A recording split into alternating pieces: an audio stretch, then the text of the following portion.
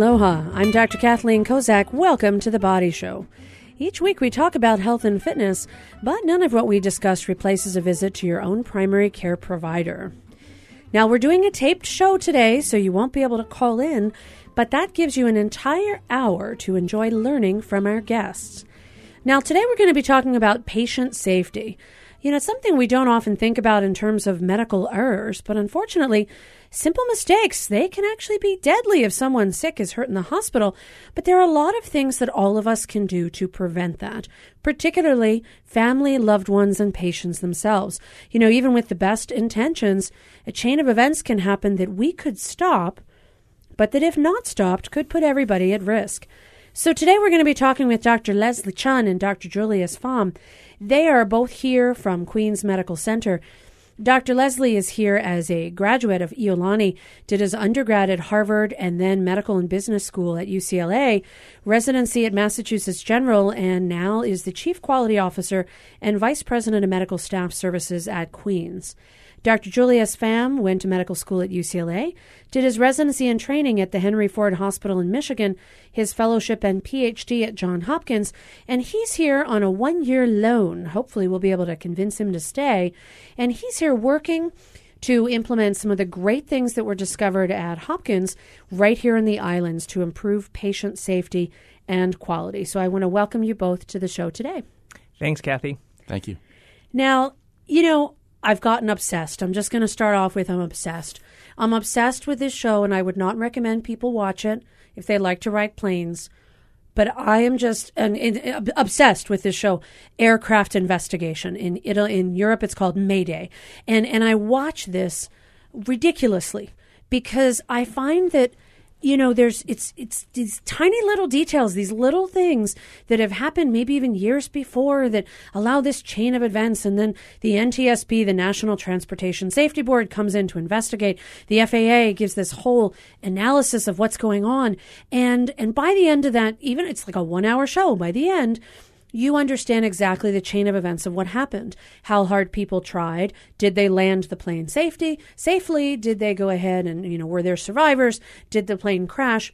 I got to tell you, though, doesn't make me feel good when I fly. I know there's more car accidents than aircraft accidents, but, you know, a little turbulence will make my brain go back to that show. And you know, today we're talking a little bit about the medical aspect of things.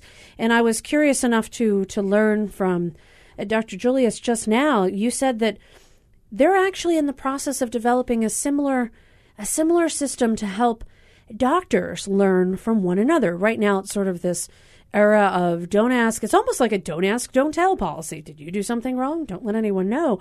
What are the latest principles in patient safety? And you've come with an excellent pedigree from Hopkins, and it's your boss. It's the guy you work with who has established some of the great guidelines that we're all following. Tell me more about that. And am I going to get intrigued and want to go to this collaboration of all of the medical events now too? Yeah, thanks, Kathy. I think the airline industry is leaps and bounds ahead of healthcare in terms of safety and in terms of quality. We really have much to learn from them. They've really taken safety and turned it into a science. They really have use of things, as you mentioned, accident investigation, where they truly learn from their mistakes and they do things to ensure that those mistakes don't happen again in the airline industry across the board. I think we're just at the beginning, in the infancy stages of patient safety. We are starting to accept and build into healthcare some of those strategies and some of those principles, but we still have much to learn. And then there's actually a departure from the airline industry that healthcare cannot just adopt lock, stock, and barrel and put into healthcare. And I'll just give you one simple example is that across the country we have 5,000 hospitals and when you talk to people, they say, well, if you've been in one hospital, you've been in one hospital. Because besides the different healthcare systems, the large groups, most hospitals function very different. They're very unique. They have the different IT systems. They have different systems for medication administrations. For example, the medication infusion pumps, the devices we use. And but when you compare to the airline industry, there's probably a handful of airlines, maybe less than 10 in the United States. So it's much simpler to do one of the strategies that we know scientifically can make things safer is to standardize. And so therein you have one principle that we have a difficult time with in healthcare. And we can talk a little bit more about that. But to your point, I agree with you completely. You know, we have so much to learn from the airline industry and so much to improve. Well, you brought up a really good point. You know, there's only a couple of 747 planes. You know, they might make a slight tweak in where they put a certain button, but in general, they're all operated the same. And if you do like this flight checklist before the pilot does. I actually, ironically enough, I actually got my private pilot's license years ago. And I was a very unsuccessful pilot for one reason only, and that's motion sickness. And if you have motion sickness, you should not go take private pilot lessons. I'm just going to throw that out there. And yes, I did. But I remember, I learned on this little Cessna 172. And any Cessna 172 you go into, it all looks the same. It's very standardized. If you're going to learn on a different type of a plane, like a Piper, you would learn at the Piper. And eventually, you can get good enough to sort of use your skills to interpret how to do it on another plane.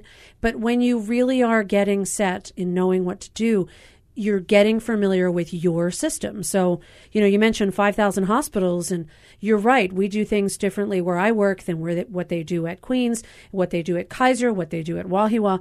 There is a slight bit of more of an idiosyncratic way that things are done. You can't always just step in and have it look completely familiar. There are slight variations. Kathy, if I can just add that, if we carry the analogy, if I were a pilot and I were to move from a 777 to a 767, one might say, well, flying is the same, the mechanics are the same. If I'm a pilot, I should be able to move freely. But, they're very clear that the mechanics, as you say, and the logistics are important, and they require their pilots to spend time in the second seat and to learn those idiosyncrasies before moving on and flying on their own. And I think that's an important aspect. You're right. That's true. And I never got to that point because I wasn't a very good pilot. I'm much better in medicine. I swear people I am. So, I'm curious, Dr. Leslie, your career and what you've learned thus far. You went to various different hospitals. You did your training in different locations. Now you're back at Queens and you're helping establish this whole patient safety collaboration, trying to make sure that we do things better. Have you found a way amongst the hospitals that Queens is, the entire group collaborates with, have you found a way to standardize things? So, Kathy, standardization is really key, as you were mentioning in the airline industry or any industry, that if there's too much variability, then there's a bigger chance for errors. Having seen with the 4 hospitals that Queens currently has within its system, we are moving towards that standardization. Do we have the same IV pumps throughout the place? So if a nurse goes from one hospital to the next, are they familiar with it, or do they need to be retrained?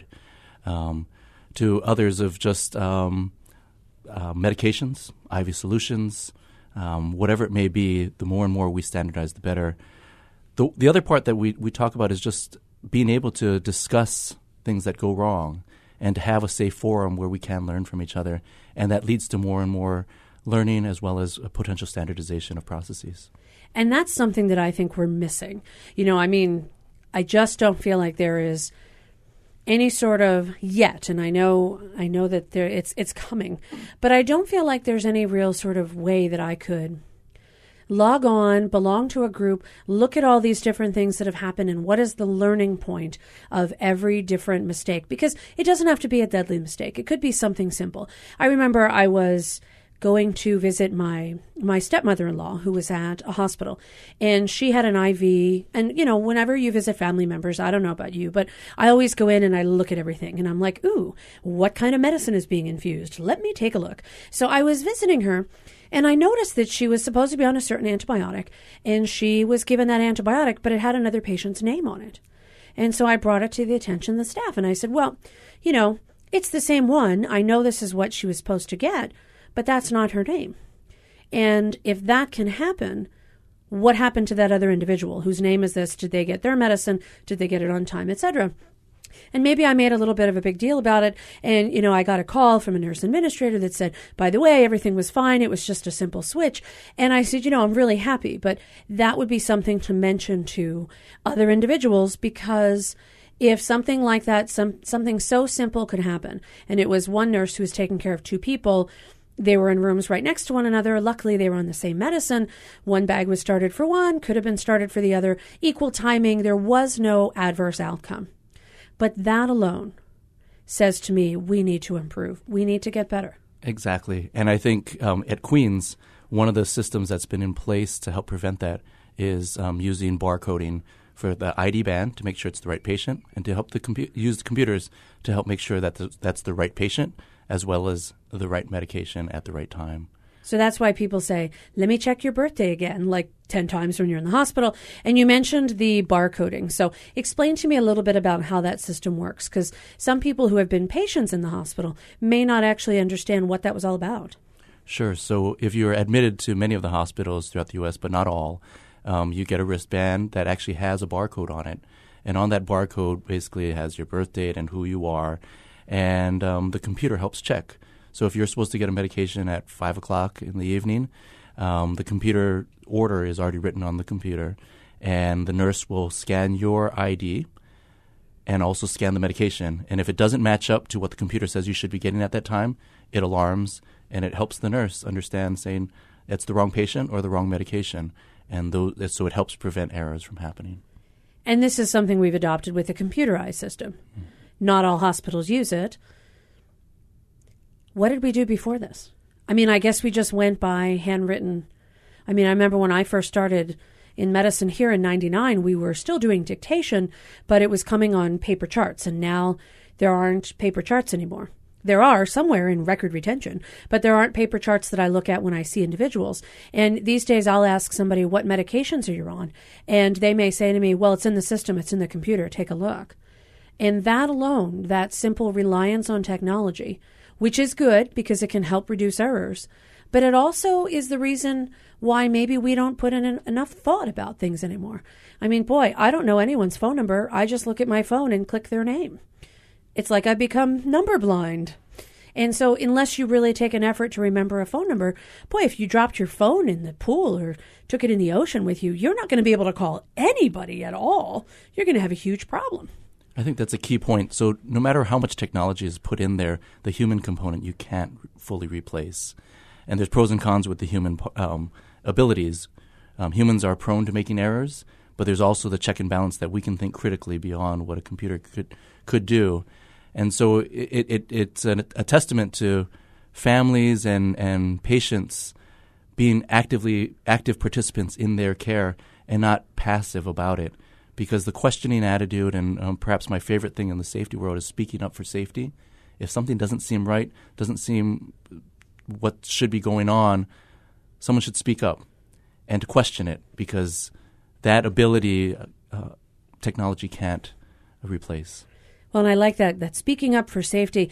I'm curious, Dr. Julius, we talked a little bit earlier, and you're right now here for a year, but you hail from the East Coast for a lot of your time and career. And that's a different kind of attitude there. Yeah, thanks for bringing that up, Kathy. I've been here for a short period of time, about a year and a half now, and I do sense Hawaii has a unique culture. We talked about a little bit among my colleagues, and you and I have talked about it, that there is a deep sense of trust in the healthcare system and in physicians specifically, and there's a deep amount of respect that's afforded to. I would say more so than in my experience on the East Coast. And that's wonderful. I think that it's great that the peoples here in Hawaii have that trust and respect. But on the other hand, we do have opportunities for both speaking up and knowing about patients and knowing about what's going on in their medical care. Because when we have patients and family members and loved ones partner with us, we both provide better medical care and safer care.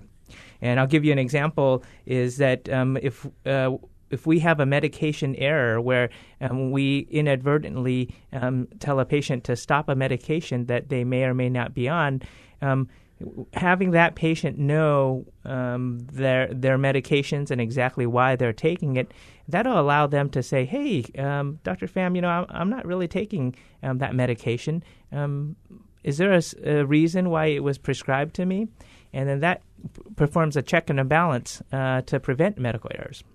Well, and we bring up the whole idea of electronic medical records, and they're so good, and yet there's challenges. And, one of the things it's enabled us to do is not have to read my handwriting, which is, sometimes really scary. So we don't have to handwrite prescriptions, which is good, because pharmacists don't have to be cryptographers trying to read these prescriptions. But we do a lot electronically. And I've seen that actually can cause some changes in the electronic medical record. Our record is linked to what medicines that I order at a pharmacy for an individual, and some medications can be on that list that maybe they're not taking, they took a year ago, it's not current. So we've really had to be much more careful about how we document in that electronic medical record, stopping medicines that were stopped, not duplicating medications that have a different dose, so that when people get a printout, which you can now get after every visit, a printout of what medicines we have listed that you're taking, you can take the opportunity to make sure that's exactly what you have at home. So that's another area where I think we can really help out. You mentioned that people tend to have this reverence for the medical profession here. I would agree. And very often in my practice, I'll ask someone, what would you like to do? And they defer to me and say, well, you're the doctor, you choose. And as long as they're okay with that, I'll give them my best advice and what I recommend. But I think sometimes people here might be a little reluctant. Maybe it's just a cultural thing that they can't possibly ask the physician a question because, of course, they're 100% correct. There couldn't be any problem with that. And Dr. Chun, I'm curious because you've been here, you grew up here, and now you're back. Do you sense that as more of a cultural issue? Is it a society issue? Is it just a geographic thing? What is your interpretation, having been here, gone forward and gotten an education and come back to Hawaii? Why do you think people might not be interested in asking or speaking up? I think a big component is the cultural and many of the Asian influences here in Hawaii, where speaking up and challenging authority isn't necessarily how many of us have grown up. Whereas up on the East Coast, where I spent a good part of my life, that challenging of authority is much more appreciated and a part of that culture. I would even say as a physician, a young physician up east in Boston, some of the times on clinical care, that if there were people who were more experienced, bigger titles, your mentors, you didn't necessarily question or have that questioning attitude because I didn't have as much as some of my colleagues that had grown up and been purely on the East Coast. And when you were there, did you grow into it? I did. Then you brought it back home? Yes. I kind of hope so, because we could use a bit of that. I think it's a positive thing. All right, I'm Dr. Kathleen Kozak here in the studio with Dr. Julius Pham and Dr. Leslie Chun, and we're talking today about patient safety. What can we all do to make sure that we all can stay as safe as possible throughout the entire medical continuum, whether it be when you see a doctor in the office, when you go to the hospital, or when you come home from the hospital and have your family or friends or even yourself start taking on your medical care. We will be right back after this quick break. Stay with us.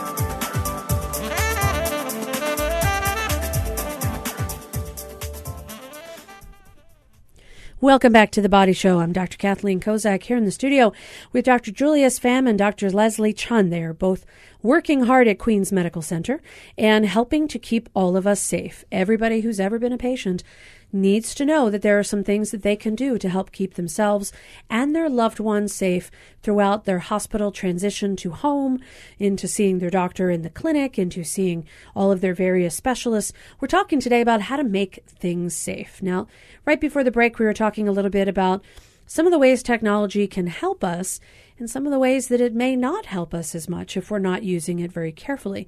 And, I'm curious, Dr. Pham, you mentioned that in other industries, technology actually helps people a lot. I think about the ways in which I use a computer these days and how I remember being in college and typing out papers on like a typewriter. I mean, I would make so many mistakes. It was ridiculous. Whiteouts and those corrective tapes were great. You never have to do that anymore. We've got technology. We've got, word processing systems and things like that. Tell me a little bit, has technology helped medicine as much as it has other industries? Yeah, probably not as much as other industries, but, we've come a long way. I think you and Dr. Chun were just talking about how medications were delivered, not too long ago. Within the last 10 years, we were writing orders by hand. Somebody had to look at our handwriting. They had to read my handwriting. It was horrible. That's right. And then that piece of paper, it had to go down to the pharmacy, and the pharmacist had to marry that up with the medication and then bring it back. And so our systems now are much tighter in terms of safety and closing the loop, but we have so much more to gain. Much of the benefits that the airline industry, the nuclear industry, the railway industries have achieved, they've done through medicine, but we're only tapping at the surface of that. And by and large, the way we practice medicine today hasn't changed too much. And we've been talking about it for the last 10 years, but I'm looking forward to the next 10 years where we really do tap into a lot of this technology, use of social media for sharing. Just a few years ago, a colleague of mine developed a program where they helped kidney transplant patients find recipients or find donors on Facebook. You would go on Facebook and you would share that, a friend of mine needs a kidney. And what a wonderful way to help people find appropriate HLA-type matched donors. I don't think Mark Zuckerberg thought of that when he was in school. Let's see if we can help with kidney donor doing all this sort of transplantation. I mean, talk about amazing. So Facebook has been one of the technologies that we've used. Tell me, if you were to think about like this wild, improbable goal for technology in medicine, think crazy out of the box. What would you think? It's hard for me to think crazy out of the box, but can I just share with you some things that are very close on the horizon? Yeah, because they might be crazy in my mind, and maybe they're around the corner. It's just something that it's very practical, but you talked about medication list. And people have to carry around this little sheets of paper. And when somebody changes the medication, you see that scribbled out in your office. And we see that all the time. But we have electronic devices that we carry around with us all the time.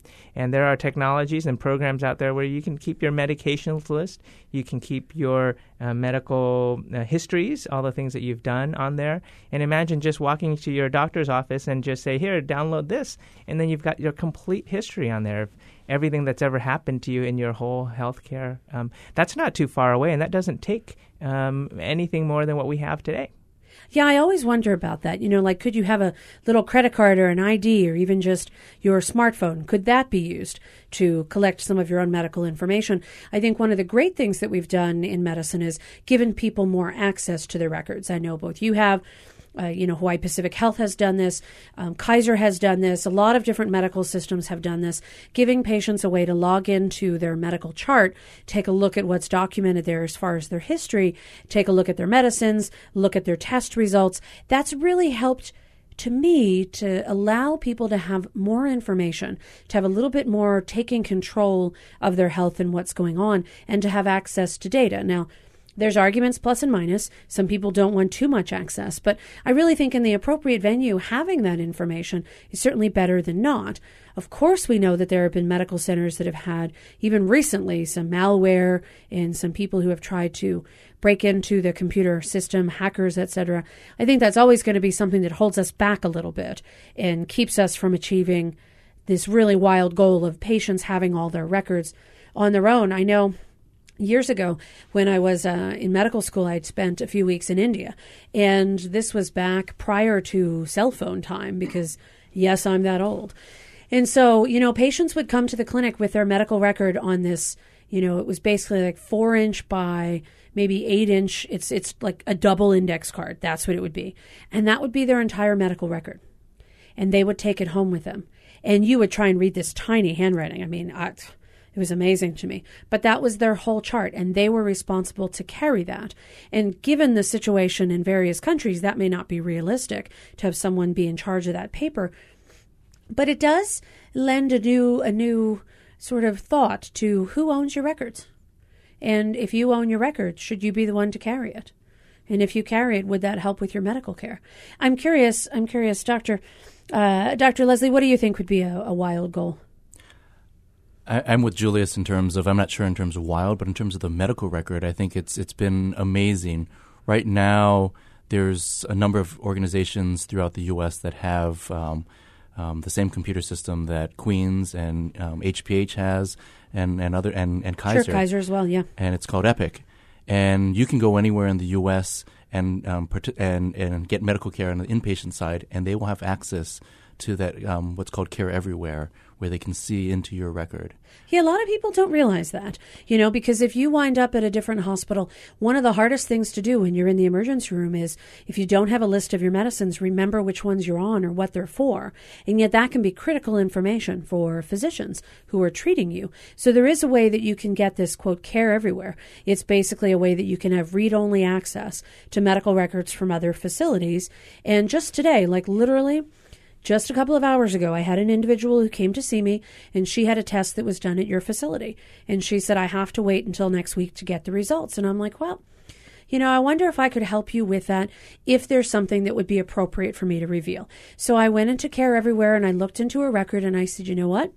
Yes, you had this brain MRI done, and yes, it was okay. So don't spend the next couple of days fretting about it. I want you to still see the doctor who ordered it, go over all the information that's on there, but take a deep breath. They didn't see anything get bigger or grow. She had they call it a benign meningioma, a benign brain tumor. And the question is, does she need to have surgery? And she's older and was very worried about it. And I was able to say to her, no, you don't need to do that, because I looked at the report. And I can see where it clearly says, stable, no change, 4 years, everything's fine. So that's actually a huge, valuable service for individuals from the patient side. But let's take a look at it from the side of I get to look at your records if you're at another hospital and I'm your treating doctor. What about this critical time when patients go home? I sort of feel like that's an opportunity where if you ever wanted to know, it's appropriate to ask questions about what medicines you're on or what treatments you need. I mean, a lot of times people are a little reluctant saying, but I've seen Dr. So-and-so for years. If I admitted to them that I didn't know what this pill was for, they would wonder why I didn't ask him before. I'm too ashamed. I can't ask them now. When you're discharged from a hospital, what a great opportunity to really go through that list of all your medicines, find out why you're on them, what they're for. Do you both have situations where you've seen that be really helpful in your practice? You're both in the hospital. If you look at it, 365 days a year, 24 hours a day, you're dealing with the medical condition yourself. You see your doctor maybe once a year, maybe a few times a year, but for maybe a 15-minute, half-an-hour appointment, that time is extremely important, but it's a small fraction of the time of your life. And if you are then not armed with the right information of how and the right understanding of your clinical condition, you're not going to be maximizing your care. And there may be very simple things that you can do or should do to make sure that you're optimizing your health. What are some of those simple things? I think simple things is to ask the physician and his staff or her staff key questions of what are the top things I need to make sure I take care of and watch Because in reality, there's so many things you can do and should do. You may not have enough hours in the day or enough time given all our competing demands, where you may just need to know the top 5 things and know those super well to take care of your medical condition. And that's one appropriate question, I think, to ask your physician of saying, with all the things going on with me, what are the top 3 things or the top 5 things I need to focus on and pay attention to, and that my family should know too, that they can help me. And that's that power of personal interest and involvement, as well as extending it to friends and family. Now, Dr. Julius, you work in the medical intensive care unit. That's a very specific part of the hospital.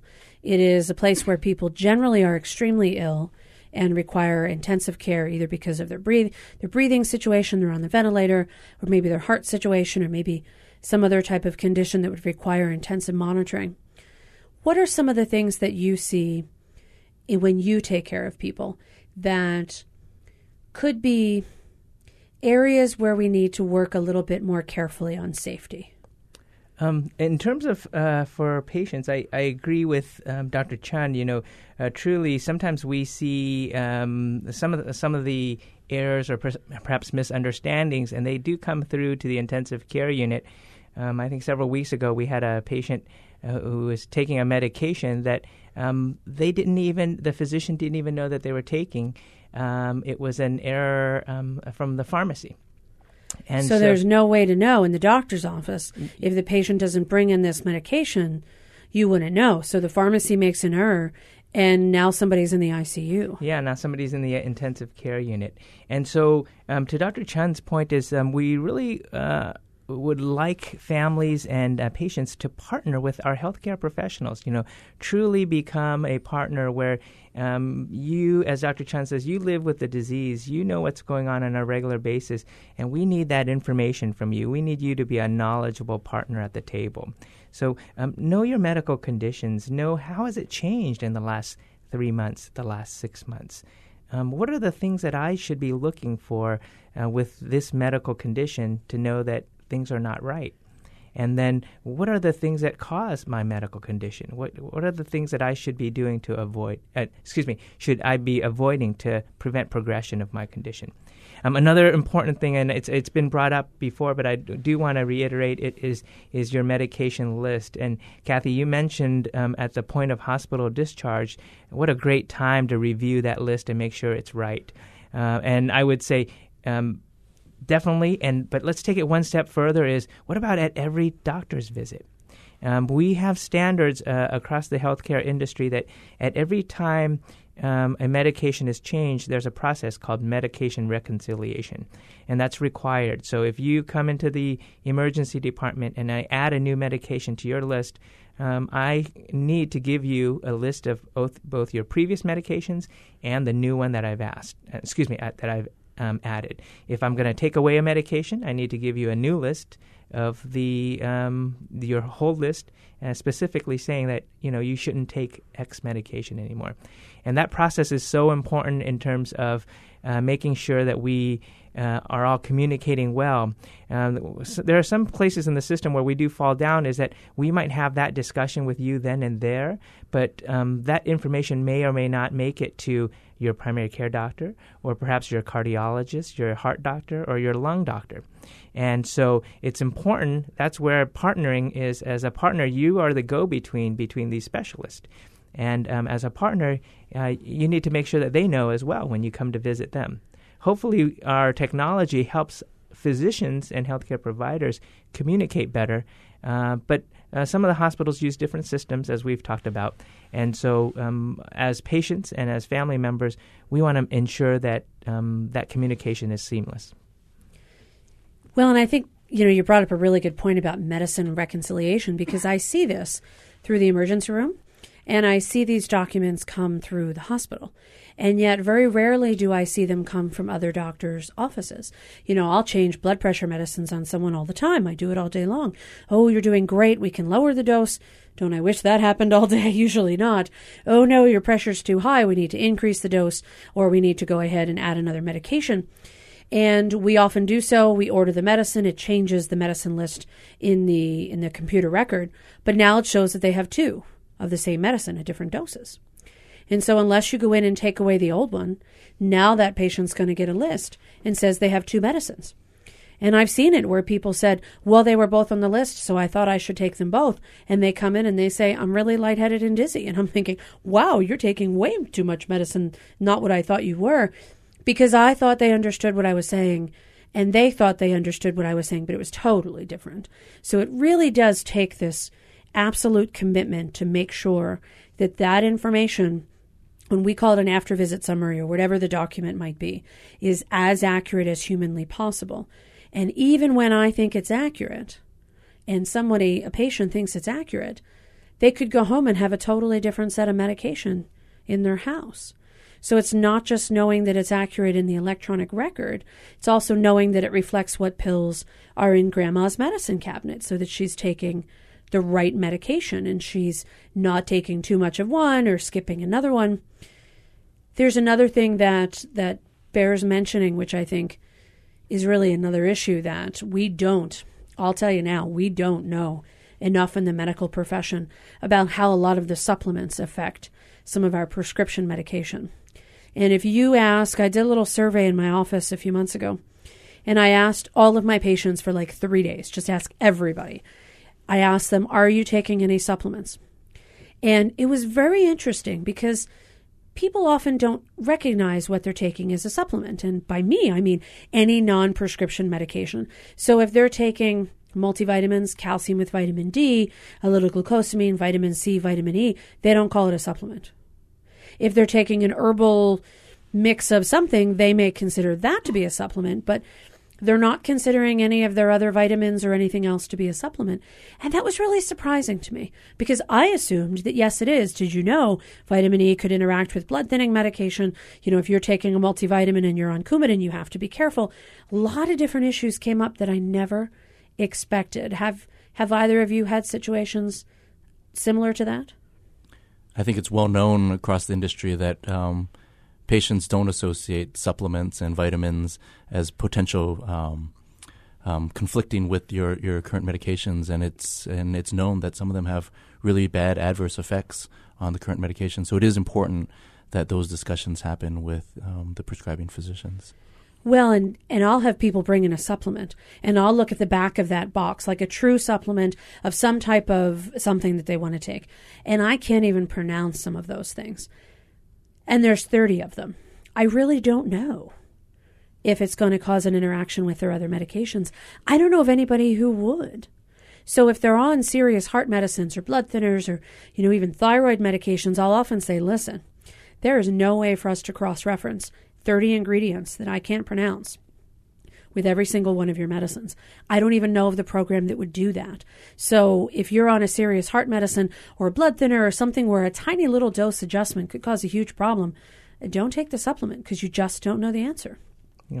And Kathy, I don't want to convey that patients should stop taking supplements. I think for some patients, sure, these are important and they find value in the supplements. But I do agree with your thought that it's important for you to tell us what you're taking, and it's important for us to be aware of what you're taking. I'll just take your challenge a little bit further. Is that sometimes it's hard for me to know the quality of the supplement. You mentioned not knowing what medications are in there, but even when you know what's in there, we all know that there's different qualities and different grades of things, and it presents a challenge, but it's something for us as healthcare providers to be aware of. Sure, we kind of have to, because if we're not careful with that, we're not going to know exactly what we should do. And we really do have at the heart of all this the desire to do the absolute best for every single patient that we see. We want to treat them as if they're a member of our very own family members that we like. Because all of us have those black sheep people. We mean the family members that we like. All right, I'm Dr. Kathleen Kozak here in the studio, and today we are talking about some excellent information about patient safety. Dr. Julius Pham and Dr. Leslie Chun are in the studio with me today. Both are currently practicing at Queen's Medical Center. And when we come back, we're going to talk some more about what are some things that you can do to help keep yourself safe when you're in the hospital, when you're out of the hospital, when you're home, when you're looking at your medicines, or even looking at different various recommendations people have made for you medically. We are going to come back with some great information. We'll make our own little top 10 list of things you should do when you see your doctor or when you get admitted or discharged from the hospital. We'll be right back after this quick break. Stay with us.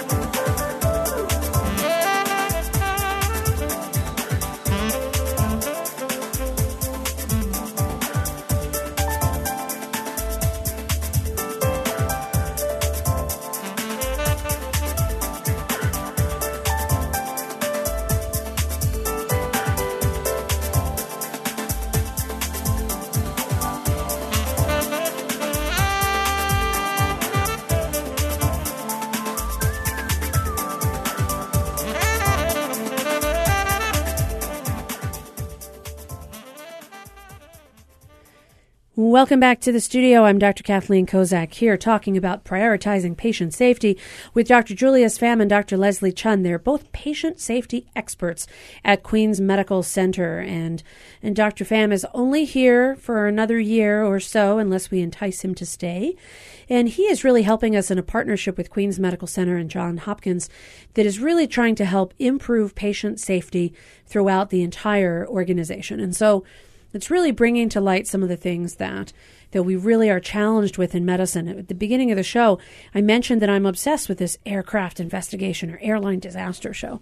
And it's just because I really like to know what are the things that could go wrong so that I can help learn myself, teach my colleagues, learn better medical care. Now, you can always look up a bunch of medical malpractice events, and that can help illustrate for doctors what problems that have occurred in various other medical settings. But we never want it to get to that point. We want to be able to be more proactive and positive in helping to keep people safe so that we don't have some sort of an accident or an injury or something that could have been avoided.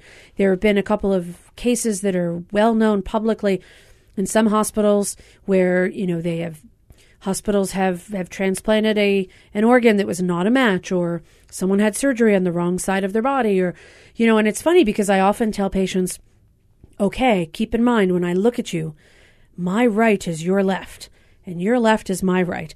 So I'm going to turn around so that I can be you and raise my head and make sure I've got the right side here. I mean, that's just in an office setting to make sure that I've got everything correct. But particularly in an operating room, there's all different sorts of things that we are trying to do to make sure that patients are safe. If you've ever had a surgery and somebody said, I want you to draw on your body something about where this surgery is, there's a reason for that. It's because it's trying to help keep you safe, keep doctors doing things in a very efficient manner, but also make sure that we're doing what it is that we need to do. So there's all different ways that people can get involved in their care. And before we took our quick break, we mentioned that we would come up with a little top 10 list. And I've got some things on my list, so I'm going to put you guys in a hot seat. Dr. Leslie, you're going to go first. Things people should do in various medical settings to keep themselves safe. I'll have you go back and forth so that, not one person can list all the good answers and the other person's left like, what do I have left? All right. So, Dr. Leslie, you're on. What's one in our top 10 list, and they don't have to be in order, things that people could do to keep themselves safe? My favorite is speaking up for safety. Speaking up. Yep. When would somebody want to do this? Something doesn't seem right with either the physician, the nurse, or anyone taking care of them. Ask a question, clarify. Just feel free to use your voice. Mm-hmm. Because even though we might have a culture of reverence for physicians and what's going on, don't be ashamed. Know that we want you to understand the process. And so ask a question.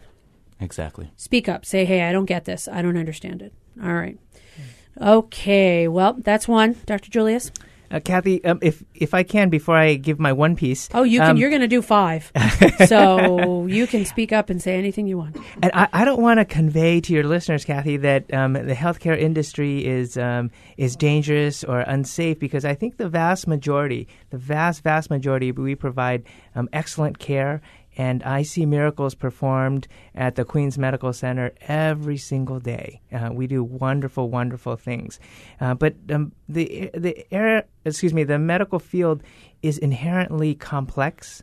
I would say it is so much easier to fly an airplane or operate a nuclear reactor than to take care of patients. And the reason is there's the complexity of the patients and there's the complexities of the providers. So, for example, a nuclear reactor, it operates kind of the same way every single day. Maybe there's some weather variations and perhaps same thing for the plane, but by and large, it's quite predictable, and healthcare is much more complex.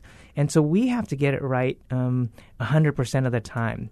Even if we get it 99% of the time, it's just not good enough. And that's why we emphasize so much patient safety, and we build all these systems, and we really obsess about it, because we need to make sure we get it right.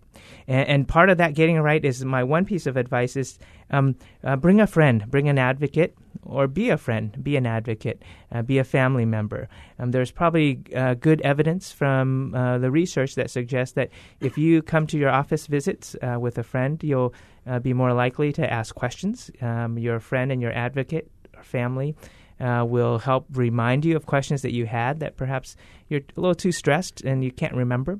And they'll help you find a voice, perhaps speak up at times when you are uncomfortable doing so.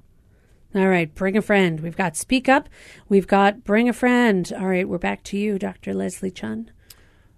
The next thing for me would be to take an active role in your care and be involved. I think to rely on just purely the medical system to take care of you, it's just not enough. You need to take responsibility and be active in your own care. And, it's funny, I'll give you an example.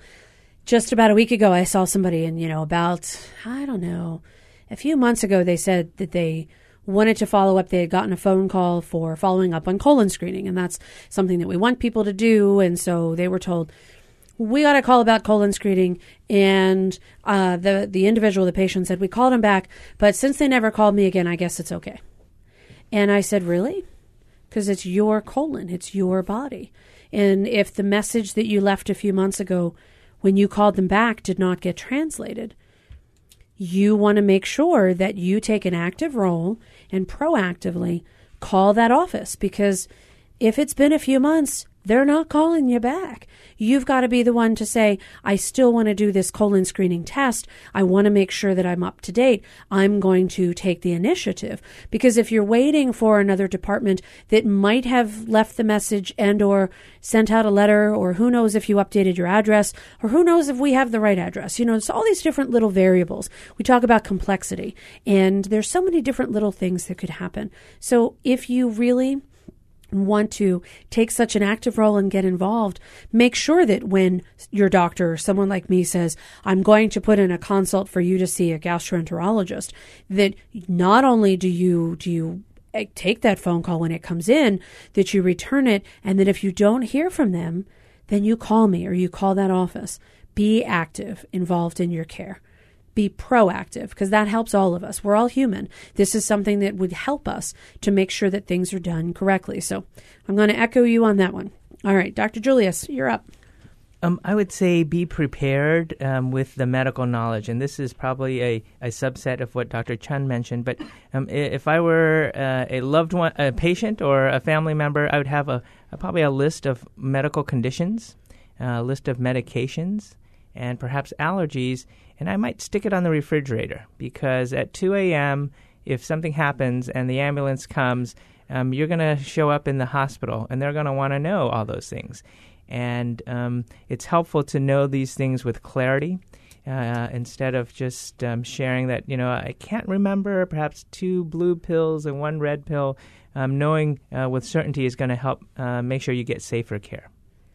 All right, so be prepared. Have that list of medications, conditions, allergies. And if you have elderly parents, you can be the person that types out this list or that keeps it for your parents. It's ironic because up until a couple of years ago, if you were to ask me what medicines does my dad take, I wouldn't know. I'd kind of sort of guess a couple of his conditions, but I should be able to answer that immediately, right then and there, no questions asked. And I wasn't. And so I had to get on the ball with that. I had to get going, make sure that I could answer that question, and now I could. All right, so we are back to you, Dr. Leslie. Feels like a game show here. It is a game show. We've got speak up, bring a friend, active role, get involved, come prepared. What would be another thing that someone could do? I would supplement what Dr. Pham just said in terms of being prepared beyond medications and the medical conditions is to have your questions prepared beforehand. Sometimes seeing a physician or healthcare professionals can make you nervous. Yeah, intimidating. And by having those questions thought of beforehand, you can be, again, better prepared to have that discussion with your physician.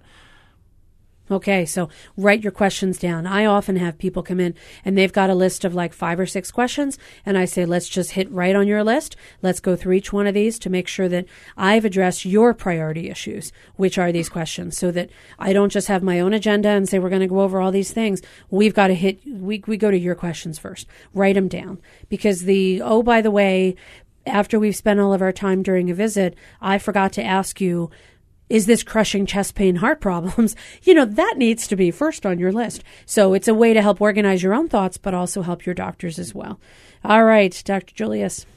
Kathy, I'm going to cheat a little bit, and this is not directly to safety, but I would say that please have a discussion on the goals of care with your loved ones and your family members, and make sure that that's written, and I'll add your physician, and make sure that gets written down. Because as part of being prepared, I was just thinking about that list.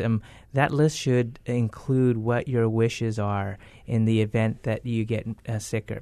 Kathy, I know a few months ago you had on a show a couple of our colleagues around advanced care planning, and it's so important because when you show up in the healthcare system, we want to know what you want us to do, and we take so much guidance, and I just want to make sure that we respect your wishes. That's a really good point, because don't wait. And so often in the past, people would go into the hospital and someone would say, well, do you want to establish advanced care directives? And I'm like, what a great time.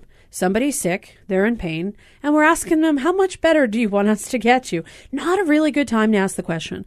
I say to people, it's like trying to buy car insurance after you've just had a car accident. That is such bad timing.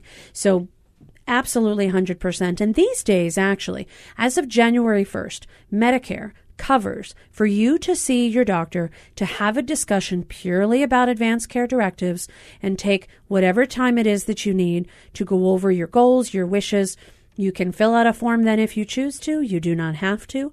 But it's brand new. They never used to cover just for this type of counseling visit. And as of January 1st, they do. So if you have questions and you don't have enough time when you see your doctor because you have 5 other things you're talking about, you can now schedule a visit just purely to discuss advanced care directives. Covered, no copay, you get to see your doctor and really take the time to establish that. So I think that's a great idea. Talk about being proactive. I really like that one. And now you're on the hook, Dr. Leslie. My next one is to find providers, physicians, nurses, people that you really trust.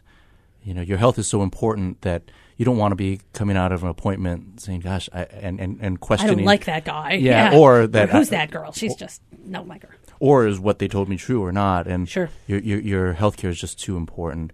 You still should have a questioning attitude and understand it, but not so much where you're doubting the recommendations provided. Sure. Have that relationship of trust. Exactly. No, you can ask a question. You'll get an honest answer. And from the physician part, I have no problem saying, I don't know. I'm going to go check this out. I'm going to go ask a colleague. I'll get back to you. I'll call so-and-so. I'll see what I can figure out with this, because I may not have all the answers. I'm a primary care doctor. I am not an expert neurosurgeon, but I know one, and I can call him and get back to you. So great idea. Make sure that you really have a primary care provider that you really trust, that you can discuss this with, and have a center for where your medical care is. It's this whole concept, patient-centered medical home, that we're really working on. All right. We are back to you, Dr. Julius. We only have 3 more to go. 3 more. I've got suggestions if you guys. I'm going to take one that we've previously talked about, but know your medications and really know why you're taking it, first of all. Know the dose and the time that you take it.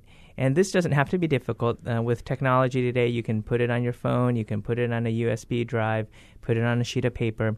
And then every time anybody changes that, let them know, share with them what you currently have and say, do you know what I'm currently taking, and does this seem right to you? And that way it'll always be updated. We have systems in the healthcare, electronic records to help make sure that happens. But be your own advocate and make sure that you know that as well. All right. Dr. Leslie? The next I would recommend is, if you can, take a friend or take notes when you're at your visit. Notes.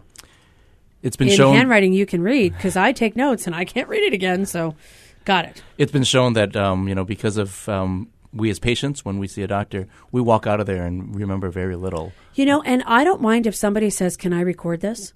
I've actually had several patients who are caregivers of patients say to me, "Can I just record this?" And I'm like, "All right, listen, do the audio, not the video. You don't need my face on your iPhone or on your Samsung or whatever device talking at you. It might not be a good angle, but definitely record me if you want to. Record the voice. Then I will say for you exactly what I want you to transmit to your family, and they can hear it in my voice. And if they have questions, they can call me and ask me. They know exactly verbatim what I said." And calling and asking if it's not clear once you're home is very key. Okay. I'm gonna pinch hit for the last one, because I'm just gonna get you guys off the hook. And I'm gonna say, know your follow-up, know your appointments. That one of the most proactive ways you can be taking care of yourself is know when you have a scheduled appointment, when you need to be wherever it is. Keep a list of all your upcoming follow-ups, because there's nothing more difficult if you have complicated medical issues than seeing 5 different specialists, never knowing which appointment is when. Try and make sure that you've got a list, share with your family, share with your loved ones, of what type of doctors you see, what do you see them for, and when you're going to see them again. Notoriously, I'll have people say, "Yeah, I know I should follow up to see my doctor, but they didn't call me, so I didn't call them, so I guess I'm healthy and I don't need to be seen." And that's really might not be the case. Make sure that you know when your next appointment is. You can go over your labs. You can go over any abnormalities. I can look and see what the x-ray from the ER showed. All these different sorts of things that are a nice stopgap to make sure nothing gets missed, because that's really the key, keeping everybody healthy. All right, last couple of words of advice. I'm going to throw it back to you, my friend, Dr. Julius. Keeping yourself safe. Last couple bits of advice. I'm not sure that we have anything more. I think we've hit up the top 10. We hit all 10. the 10. The top 10 are great. I'll post them on Facebook, you guys. So if you didn't get them, I'll put them down again.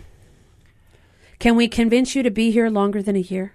It all depends on how much seafood and poke you have available. Well, then you're never leaving. I think we're safe.